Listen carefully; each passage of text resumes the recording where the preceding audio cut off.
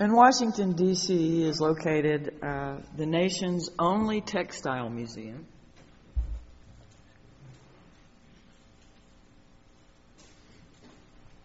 It was founded in 1925 and houses fabrics from 3000 BC to the present. The collection includes kimonos, rare kimonos, pre-Columbian weaving, American quilts, and Ottoman embroidery. Accompanying wall commentary explains how the textiles mirror the social, spiritual, and economic and aesthetic values of the societies that made them.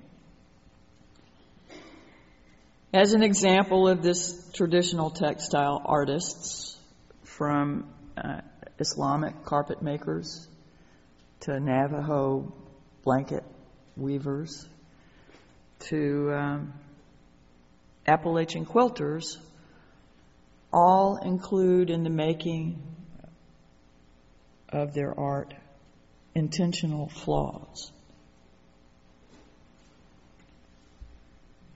The Navajo believe that this flaw allows the spirit of the blanket to have freedom to roam and for the blanket to never truly end. The Persians included flaws to avoid mimicking God, who alone represented perfection. As a student taking Native American beading opens a new container of tiny seed beads, she discovers a red one mixed in among all the yellow ones. Her teacher will then tell her to weave the red one in just as if it were a yellow one. According to the culture, she is told that the Great Spirit would not enter into anything that was flawless. So a spirit bead was sewn in among the others, providing a flaw through which divine spirit could enter and flow through the beadwork. It's a part of the tradition in all these cultures to honor divine perfection, or the idea of divine perfection, by taking humans down a peg. And often not only acknowledging how human imperfection, but ritually celebrating it as a doorway to new understanding, deeper understanding, better understanding. If we're fortunate, the experience of this opening doorway may come to us as like a dawn-breaking awareness, or an undeserved favor. But if and whenever these things dawn, we joyfully exclaim, "Eureka!"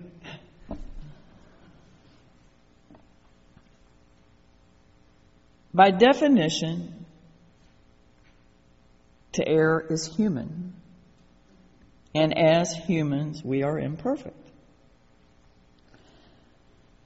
We each come with our own set of assets and liabilities, our physical imperfections, emotional blind spots, parts of our personalities that are less attractive than others, bad habits, various aspects of being human that are perhaps more difficult for us than for other people.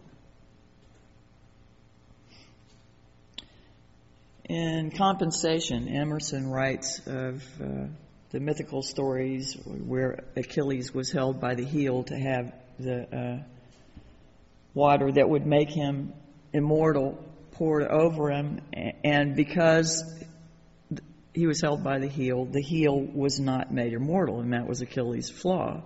All of the Greek myths seem to include the fatal flaw in their heroes. And they are archetypes for a reason. But Emerson talked about this and as being the natural law of things against which we have to fight, that you don't get anything for free. And I really don't see it that way. Now, I don't think Parker Palmer did either, but each of us bears the weight of our own flaws. And I don't know about you, but I find myself spending a good bit of time and effort struggling against them, trying to find a new approach so that I don't walk the same path.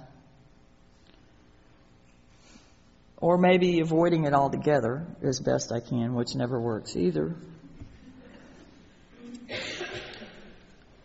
And maybe I'll find distractions that are more comfortable than actually going into the recognition of the flaw.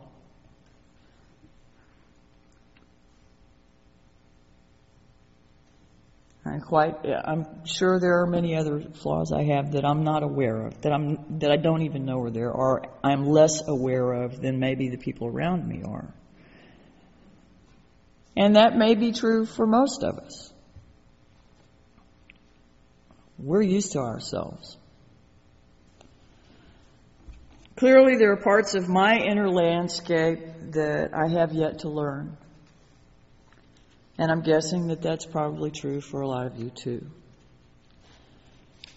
Every time I find myself face to face with an aspect of my behavior that is other than who I wish to be or whom I wish to be, I have the choice of bowing up with rationality, rationalizing. Well, that's only this way because... Or berating myself because of the disappointment. I should have been whatever I should have. Or of stopping to stand before yet another opportunity to acknowledge what I have in common with everybody else in the world. I'm not perfect. I'm human. I can learn from the moment by appropriately becoming humbled enough to celebrate one more tiny step towards learning compassion. It's in our continued effort to recognize and acknowledge, at least to ourselves, those behaviors that we find humbleness in,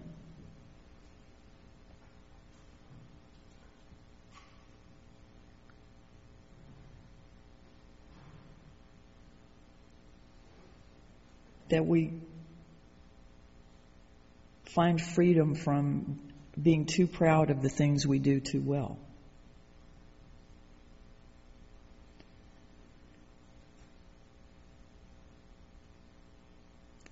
My brokenness becomes my greatest hope for understanding, for loving people that are irritating to me, for loving myself when I'm irritated at me. I believe we're on this planet to be in school. We're here to learn about interacting and how to get better at being in relationship with ourselves and with other people. And because of all of our imperfections, this requires great love. Great love is required of us if we are to love one another in spite of and because of our innumerable weaknesses. I cannot imagine that any one of us needs to think any farther than our childhood to come up with human errors that have affected our entire lives.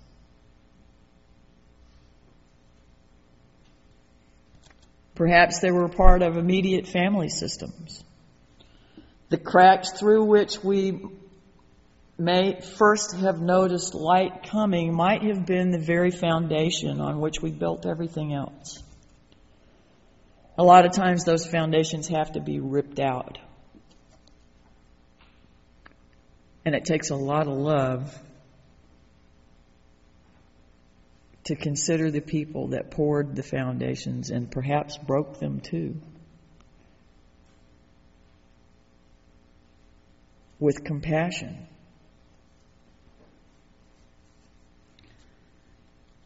The builder begins again with something stable and trustworthy before proceeding.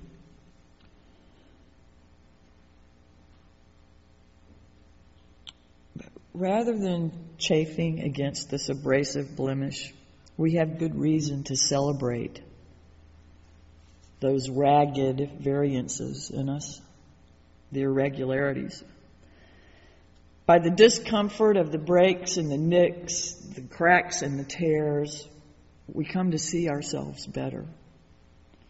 Through the damaged walls, the breath of life enters. We gain understanding and wisdom that we wouldn't even look for